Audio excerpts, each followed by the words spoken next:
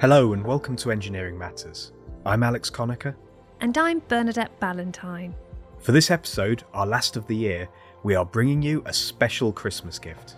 Many listeners may not know that the team at Reby Media work on a number of other projects besides Engineering Matters. One of these projects is a podcast we produce for one of our regular Engineering Matters episode partners, Fugro. It's called Planet Beyond, and each month an expert or panel of experts is invited to discuss an important issue that's relevant to the kind of work that Fugro do in gathering data about our world. The topics and the guests always generate fascinating stories, and we have one of those for you today. This is a story about a man getting back to basics, relying on engineering first principles and limited technology. The technology that was available back in the 1960s when this incredible feat was first achieved. It's a story about ocean exploration, competition, and self-reliance. It is also a story about the importance of preparation and never giving up on your dreams.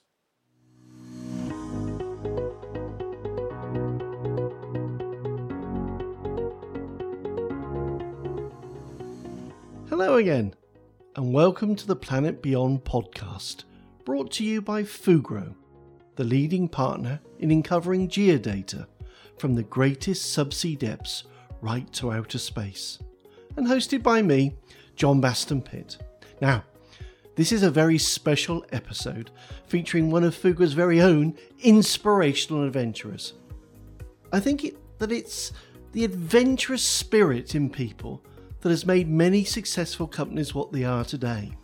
Now, of course, to be truly great in what we choose to be, we often find these people are guided by a moral compass, core values that provide the relentless pointer to the right way. Principles that are called upon when the best plans are turned on their head. I'd like to test that out here with our guest today. Just like successful businesses, Mark Sinclair is heading out to sea to do something that hasn't been done before.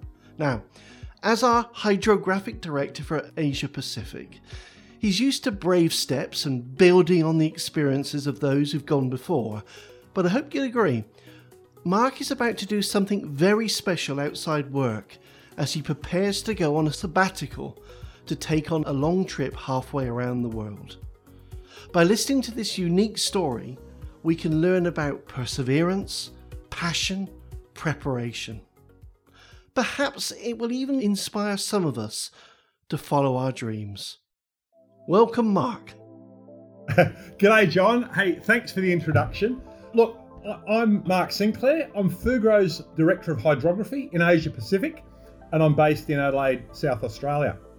I've worked for Fugro for almost 25 years now, and prior to that I was in the Royal Australian Navy for 20 years. As hydrographic surveyors, we do surveys around the world in the marine environment. We use ships, unmanned vehicles, operating multi-beam echo sounder, and we use aircraft using airborne LiDAR bathymetry equipment. We measure the depth of water and the elevation of the coastline. And we also conduct oceanographic measurements of tides, tidal streams and currents.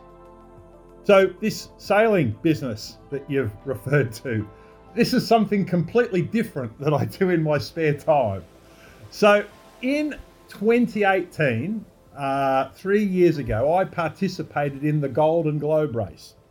The Golden Globe Race is a single-handed, unassisted, non-stop around the world race in traditional sailing vessels using traditional means.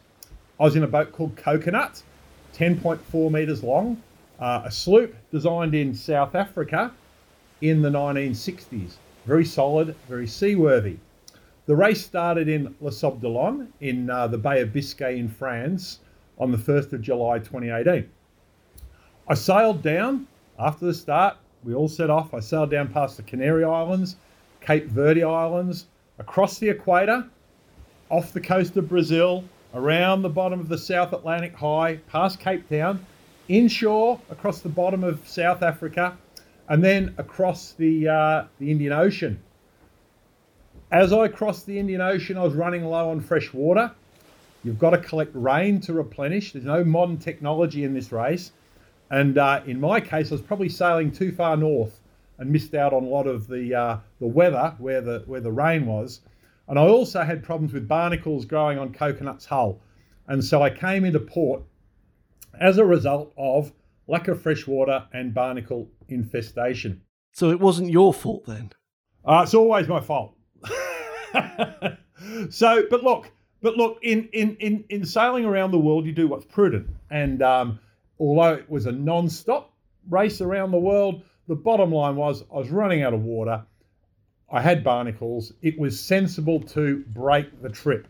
So I came into Adelaide, which was my home port, because I was sailing by there at the time. So you didn't finish? No, I came into Adelaide on the 5th of December after 157 days at sea. So here I am in Adelaide, halfway round the track. Now, and I've been here and I've returned back to work, working for Fugro, doing hydrographic surveys. But on the 5th of December this year, which will be the 3rd anniversary of me coming in, I'm going to continue the trip. I'm going to cast off, sail off through Bass Strait or south of Tasmania, across the Tasman, through Foveaux Strait or south of New Zealand, across the South Pacific, around the bottom of South America, past Cape Horn, up the coast of South America, back across the equator, around the Azores, and back to France. So what I'm doing is a simple lap of the globe with a short stop in Adelaide of 3 years. Is there a medal for the slowest circumnavigation of the world? For the slowest? Well, I always say you've got to be the fastest or the slowest. There's no fun being in the middle. But the whole reason for this, why bother? Why do it? It's because in 2022 there's the next Golden Globe race, and I'm participating in that. So this is just to pre-position myself for the next time sailing around the world, and I'll have actually had a practice now, so I'll be in good shape for the next race. That's an incredible amount of preparation for the next race. What dedication! Do you think it will pay off? Well, interestingly enough, of all the people, so 18 people started, 5 finished. All the 5 that finished had all sailed around the world before. So I think this sail to Adelaide, 157 days, was not a bad warm-up. And if I complete my practice by completing the trip, then I'll be well prepared for the next edition. So that's my plan. This is probably a very good time to bring in our second guest. Our second guest is Don McIntyre, CEO of the Golden Globe race itself. Well, happy to be here and support Captain Coconut, a good friend of mine. And the hardest thing to describe is what do I do and why am I here? But I don't work for anyone. I've worked for myself for 45 years, and last 30 has been pretty much full-time adventuring. Now, some people may remember another guy by the name of Sir Francis Chichester. He went around the world in a solo circumnavigation with one stop in Sydney, Australia, and I read about it, and that was pretty interesting. But then shortly after, there was the first ever non-stop solo race around the world called the Sunday Times Golden Globe race. That was in 1968. And that was before, it was a long time ago, right? And there were 9 starters, only 1 finisher. And the finisher was Sir Robert Knox Johnson in a little old wooden boat called Suhaili. And it completely blew me away. So to cut a long story short, the first boat I ever built when I was 18 was a concrete replica of Sir Robin's boat, Suhaili. He was a real hero to you, wasn't he? And in 1982, you actually got to meet him in Sydney. My hero, Robert Knox Johnson, I heard was actually coming to town, and I'd actually get to meet him in a race office. I stood around like a bad smell, and sure enough, Robin came into the room. And when I finally got to talk to him, all he wanted to do was talk about cricket. Right? And I never followed cricket. He didn't want to talk about rounding Cape Horn and the Southern Ocean and all those things. I thought, crikey, he's pretty much a very nice, ordinary guy. And that set me with the ambition to do the same. So I decided I would do this solo round the world race called the BOC Challenge. It was held every 4 years. I was ready to go in 1990, and I completed that race. It was a 4 stopover race, 4 legs. I came second in my class. I had a boat called Buttercup, a 52-footer, and it was a lot of fun. And that was just the start of your adventures, wasn't it? From the world's first gyrocopter flight around Australia to living in a box in Antarctica. When I was living in the box in Antarctica in 1995, the 30th anniversary of Sir Robin's voyage was coming up. And I thought, oh, what's next? Okay, I'll do a historical reenactment of that voyage. But then you went flying instead. But the idea stayed with you. So on the 40th anniversary of his voyage, I thought, I'm going to do Robin's voyage again, and I very nearly pulled it off that time, but I did another adventure instead. So when the 50th anniversary was coming up in 2018, I decided that's it.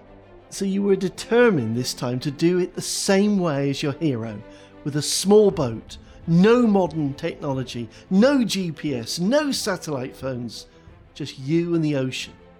And then I thought, if I'm going to do it, maybe some others want to too. We could form a race like they did originally. I thought we'd get about 7 or 8 crazy guys, like Captain Coconut, to join me. And so I announced the idea of a race in 2015, and it just went nuts overnight.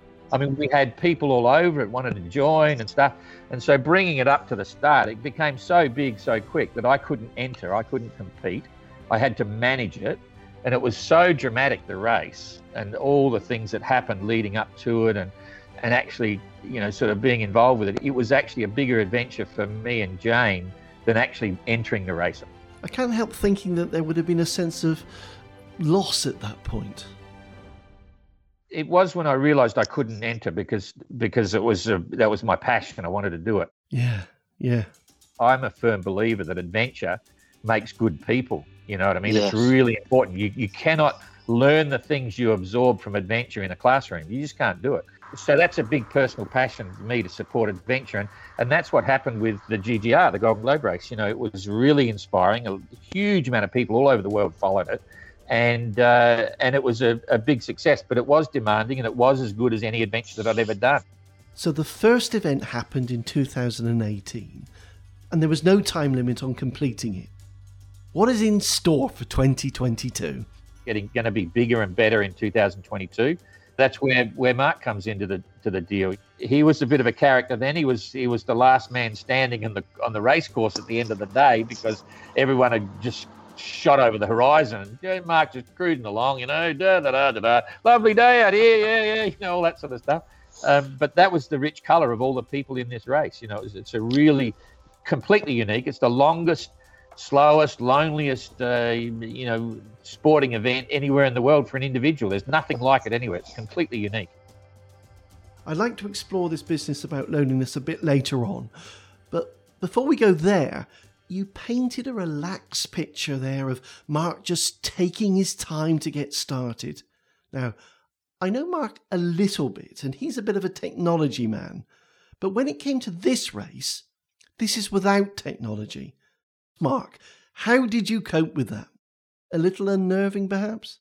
Well, to be honest, that's the challenge, because our lives are dominated by computers, by email, by Facebook, by electronics, which is great and it makes life efficient. But to be honest, why do people go on hikes? Because you put all that aside. You use physical energy and effort.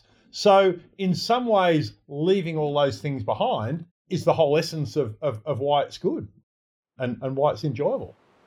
You're just getting the weather forecasts from the Bureau of Meteorology. You've got to add to that with your own observations. You have to decide on your course. You're sailing a boat with a simple mechanical wind vane. There's no electronic autopilots. You trim the sail, balance the boat, sail around the world. There's no GPS to tell you where you are, the time to the next waypoint. What course? No computers, no calculators. You work it out with a pencil. You work it out with a pencil. And a few other tools. Few would be comfortable with that nowadays. Tell us a bit about how you navigate when modern technology is taken out of the equation. Basically, you're navigating by the sun and the stars. Basically, I just took sun sights the whole way around. And so you're using a sextant, you're taking an altitude of the sun, and you might go, oh, that's pretty straightforward. Well, you see the movies and they're standing at the shrouds and they're taking an observation with the sextant. No way. You're gripping with your knees in the companionway behind the Dodger, trying to see the horizon between the intervening waves, and the boom's in the way and the sail's in the way and the self-steerer's in the way, and you're trying to snap that sun. And when you snap that sun and measure that angle, you've also got to take the time to the nearest second. But you don't look at your digital watch because you've got an old mechanical wind-up watch that you check the time against HF radio. So there's an HF radio transmitting from, there's one in California, there's one in Kauai, and on 15 megahertz, 10 megahertz. You get the beeps, you correct that, so you know the error in your watch. Every 4 seconds of time is 1 minute, up to a nautical mile of error. Crumbs, that sounds incredibly difficult. And then, of course, you need to chart that to get your position. And then you get out your log tables and the almanac and you work out by hand, which takes about 15 minutes. And from that, you get one position line, which is perpendicular to the bearing of the sun. And then as the sun swings during the day and you navigate along, you might get another position line, and where they cross is where you are. But there's a certain magic about it, because you're actually you're navigating more like Cook and Flinders than you are to modern days. And you're really strict about that, aren't you, Don? This rule about using technology of the 1960s applies to communications and entertainment too, yeah? And there's no music either. You've got to have cassette tape players, and you've got to use a camera with film in it. No digital cameras were allowed.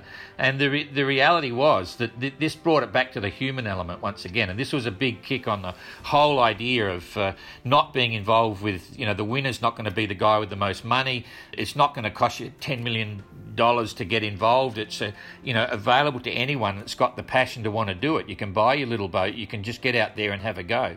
And that was what appealed to a lot of people that followed the race, as well as the sailors who participated. But boy, it was demanding, and a lot of them didn't make it. We had plenty of drama, that's for sure. Drama. Can you share with us any of those sorts of really intense, dramatic moments from the 2018 race? I mean, we lost 4 boats, which was pretty sad. We got all the people. We had a few dismastings. I never really say it much, but the event is now 3 years in the past, so I think I can, talk about it. My opinion is that, in some ways, the race was as it is, but I think we got a little bit of bad luck. The fleet ended up down in the Southern Ocean earlier than we expected. This was a first sort of rerun of it, with slightly more modern boats.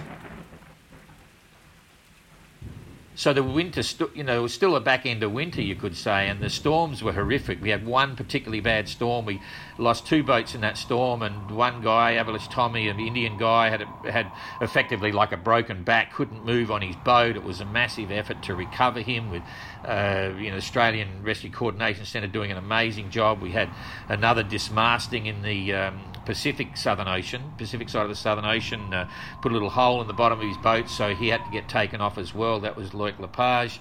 Susie Goodall, our only female entrant in the race, a British entrant, a brilliant sailor, had one of the best prepared boats in the fleet. She got pitch-poled at stern over bow, going completely over, upside down, smashed the boat incredibly hard. She was afloat, but couldn't go anywhere, no rig, couldn't do anything. We had to get her out as well. So there was plenty of drama and excitement, and whilst it's part of the colour of an event like this, it was certainly top end. We had our fair share of it. A lot of the entrants that pulled out in the first part of the race, sailing down to Cape Town, another dismasting, but in that instance, RA was able to sail himself back to Cape Town and get out. So it's a very demanding race. There's nothing like it at all on the planet. And this time in 22, we've learned a lot from that, and we've made some slight changes to the timing and a few other issues, and so we've got our fingers crossed, touch wood, that it won't be quite as dramatic, but it'll still be incredibly exciting, and Mark will be part of that. So Mike, let's go back to your experience, which was equally dramatic in a different way. Tell us more about what happened to you during the 2018 race, because I'm sure that as you set out from Adelaide in December, you won't want to run out of water again, yeah? Yeah, well, water's pretty important, and it's the boat has I've altered it a little bit, but anyway, now that there's 200 litres in the keel, 100 litres on the port side, and then there are containers where I can carry another 100 litres. And as you use the water, you manage it, and you're also collecting rain. And I collected quite a fair bit of rain in the tropics, crossing the equator, going from the north to the South Atlantic. But really, once I was in the South Atlantic, I really collected very little water. And in the Southern Ocean, I only really collected a litre. Anyway, as your water gets low, you can manage it in a sense of, there's a 20 litre container, there's a 20 litre container, you know exactly what you've got, you know what your consumption might be, 3 litres a day or whatever. And you're monitoring that, and you're also looking at where you are, opportunities of catching water and whatever. So there's no modern equipment in the boat, so you can only catch rain. But it came clear to me as I was approaching the bight that it wasn't really wise to keep going across the Pacific with so little water, because the bottom line is I really would run out. So as I was going along, we actually had an emergency desalinator, which is a hand pump. And I took it out of the container and I thought, look, I don't want to get in a position where I'm going to rely on this to keep alive. So while I've still got 20 litres of water and I can make it to Fremantle, say, I accept I'm going into port. I'm going to accept that. So you accepted that your race was over for now, and then based on how much water you could desalinate per day, you had to work out which port you'd be landing at. So I got it out and crank, and each crank gives you 6 drops of water. So 3,000 pumps gives you a litre. So to fill the boat up 330 litres in the boat is 1 million pumps. So I thought, look, I can pump this for 2 hours a day, 2.5 hours a day, and get 2 litres, 2.5 litres. And that is fine in an emergency, but you can't use that to set out to do it. That can't be your primary source of water. It's an emergency only. And the fact is, I decided when I used it that I was going into port. And you were able to get past Fremantle, Hobart and New Zealand to Adelaide, which is also your home port. And it's just once I pulled into port, I decided to leave the race at that time. It's a non-stop race. If you put into port once, you go into a Chichester class. And when I put into port, I thought, look, I'll go back to work now, and because I've stopped. And to my mind, if I stopped for 3 hours or 3 days or 3 years, I've stopped. So it just so happens that 3 years later. Well, hang on. I should make the next announcement here, because there was no time limit on the race, on finishing the race. And so Mark sort of retires into Adelaide, and that's it. It's all over. So he made the stop, and he stopped, and that was all. Anyway, about a month or so ago, Mark calls me up and says, Don, I'm thinking of coming back. I'm going to sail back to Les Sables. I might do it non-stop. And just as a joke, in the comment on Facebook, I think it was, I said, oh, Mark, you could probably rejoin the race. And Mark immediately sent me a private message, said, could I? And I was joking.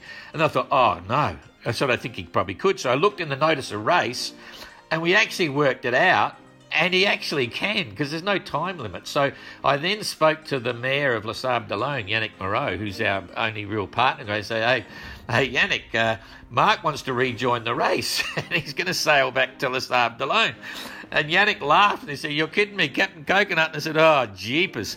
And he said, oh, we'll put on a finish for him if he makes it. So this could be the longest epic solo circumnavigation in a yacht race ever.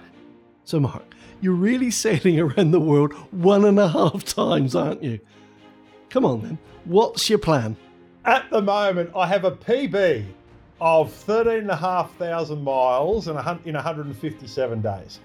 So on the half course. So I've got to get to Les Sables d'Olonne. And the second half of the course is different to the first half of the course because Cape Horn is involved, and that's quite a challenge to get around.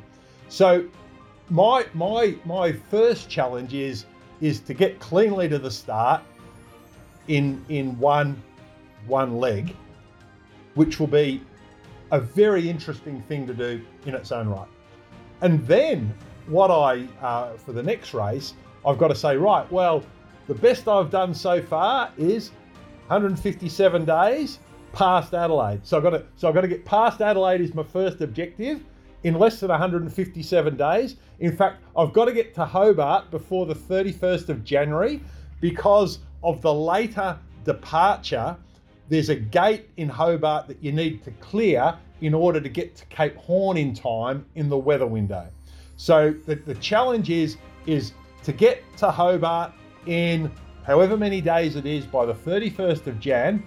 Beautiful. I'll have a new PB, either on days or on distance.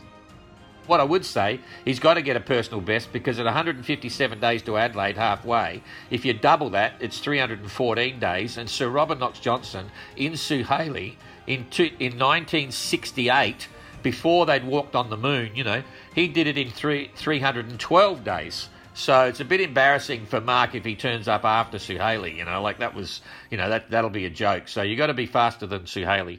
That's right, but you're comparing Sir Robin and me. And, however, isn't it fun to be in that world, to immerse yourself in that world, because you've got similar boats, similar equipment. He hadn't done it before. You didn't know whether it could be done. Now we know it can be done, but it's still hard. And so it really is a personal challenge. It's sort of like climbing Everest with the same gear that Hillary had, as opposed to being escorted to the top because you've paid your fee. So it's a hard thing to do, and it's a fun thing to do. And to be honest, because all those frills are stripped away, because you don't have a big team on call supporting you, you've got to work out your position, you navigate yourself, you make your own decisions. And because you're navigating by the stars, you see things differently. You appreciate things that you wouldn't otherwise see. Yet the wildlife that you see. I remember once in the Indian Ocean at night, once the phosphorescence was absolutely spectacular in the water at night. And I go, why is it so lit up at night? And I looked at the chart and I'd sailed over a seamount. And, it might have been 100 metres deep in 3,000 metres deep. But that object on the seabed created some upwelling, and the plankton came up, and the zooplankton ate the phytoplankton, and the fish eat that, and the birds attracted to that. So all of a sudden there's a whole little ecosystem going on because of this little blip on the seabed that you wouldn't have noticed if you're just looking at a computer screen. Whereas I'm out there I was measuring the passage of time by the intervals between full moon. It's wonderful. So wonderful. It's wonderful to listen to your stories, Mark. But we talked about the test of being a solitary sailor on the ocean. Don, tell us about the weekly radio calls you had with Mark. Mark was unique in many, many ways, right? One of the things that all the entrants had to do, we'd call them once a week for about a 6-7 minute telephone check-in. We called them a safety call because we didn't really want to do a big interview because it breaks their isolation. But every time we called Mark, I could never get him off the phone. It was just crazy. But in the end, after the first few months, people really started to like it, and he actually got quite a huge following. It was really quite interesting because he was so different compared to the rest of the entrants. I mean, everyone had a story, and everyone was very human and things like that, but Mark was just slightly left field. He was just very much in his own time and space, not really looking at a competitive race, but just wanted to get around. That was the big one of the big differences. Let's take our listeners out to the Golden Globe race in 2018 and have a listen to just a few seconds of one of those calls to really understand what it was like. This was from the 9th of October 2018. Globe. G'day, Coconut Command Module. Hello. Coconut on watch. Yeah, good to speak to you. How's everything going back there? Well, I'm on station here in the Indian Ocean, and nothing's much changed. Yeah, you can't do much if there's no wind, eh? We're watching your tracker and watching the weather, and there's a bit of a hole around you. Well, that's a bit of an issue because since I've come to the Indian Ocean, I've caught 1 litre of palatable water, and that really almost seems to be equator. Up there I was catching heaps of water. I caught like 140 litres and topped right up. But now I've got enough to get to Hobart, no worries. I'm watching it, but I'm certainly not replenishing. And it's probably partly due to being too far north and partly due to the Southern Ocean's a little more difficult. And you get passing showers, but the problem is the showers generally come with wind, and that's got spray and it's salty. I can hear what you mean about Mark's calls, because this one was actually went on, I think, for about 16 minutes. But seriously, it sounds like 2018 was one hell of a race. Out of interest, Don, who actually won and how long did it take them? It was an amazing adventure, and it was won by Jean-Luc Van den Heide, a French sailing guru. This was his 6th solo navigation, and he's 73 at the time, and he won the race. You know, it was a huge story. I think it was 212 days, I think. And he was actually delayed because he suffered rig damage in the Southern Ocean about a week or so before Cape Horn, so slowed right down. So the comparison speed, if he hadn't have done that, he would have been under 200 days, which is completely outrageous. You know, it was so much faster than we ever imagined. So it was quite interesting. So the difference now in 22, when all the boats, we've got 28 entrants at the moment, they all assemble here on the marina. The 2 weeks before the start, everyone will be looking at them differently because they'll know now that, yes, it's a huge challenge. We only had 5 finishes last time. Yes, we've all learnt from that, but yes, it's still a real adventure with an unknown outcome. So when they set off, they'll be looking at them a little bit differently and say, wow, this is like a bunch of gladiators heading out to do something quite special. And no one knows what's going to happen. So, and Mark will be fine. There'll be good parties. So it's cool.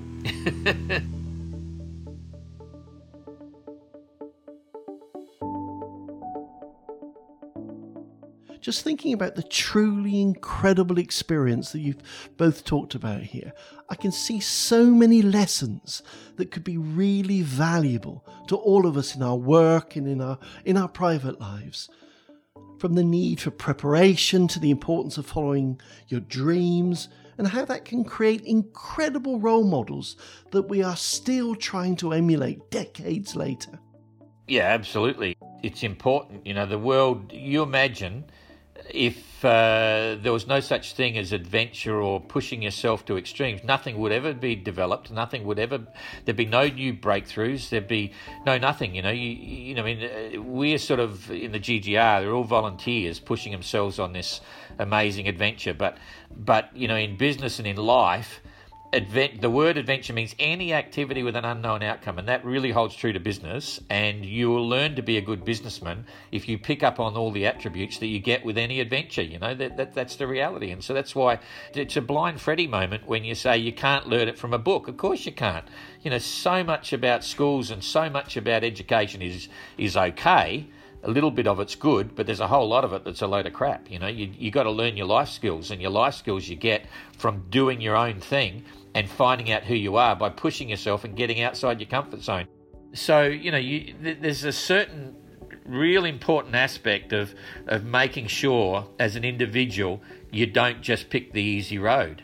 You've got to push yourself and get out there, and it's those that do that make a difference, and that difference helps everything, you know. And the world's in a mess now environmentally, and it's really going to be interesting to see what happens over the next 50 years. I won't be here, but boy, And I'm part of the problem. I mean, everyone's part of the problem. So yeah, adventure is a good thing.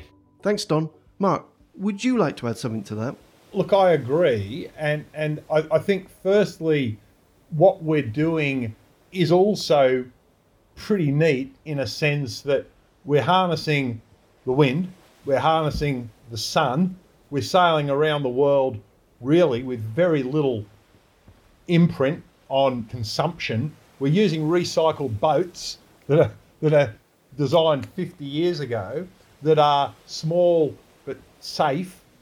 So it's not a bad thing of making things simple and sustainable and as Don said, the highs and lows. I mean, so in Coconut, all the Dorade vents on the upper deck have all been taken off, because in the Southern Ocean, you actually copper hiding and you're trying to keep water from down below.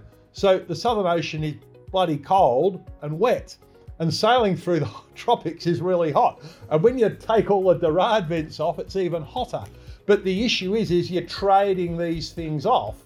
And the fact that that it's hot crossing the equator gives you great joy when you're freezing in the Southern Ocean, because you know you're going to warm up later on. We've really got to sum this up now. It was something that Don said earlier. Adventure makes good people, and good people make good business. Let's just think about that. Fantastic. Thank you, Don. Thank you, Mark. As always, until next time, be safe, be remarkable, be the difference.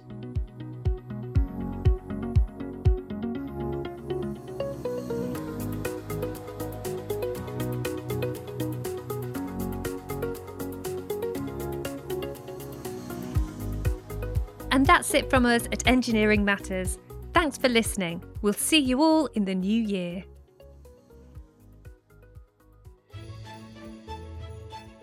Engineering Matters and Planet Beyond are productions of Reby Media.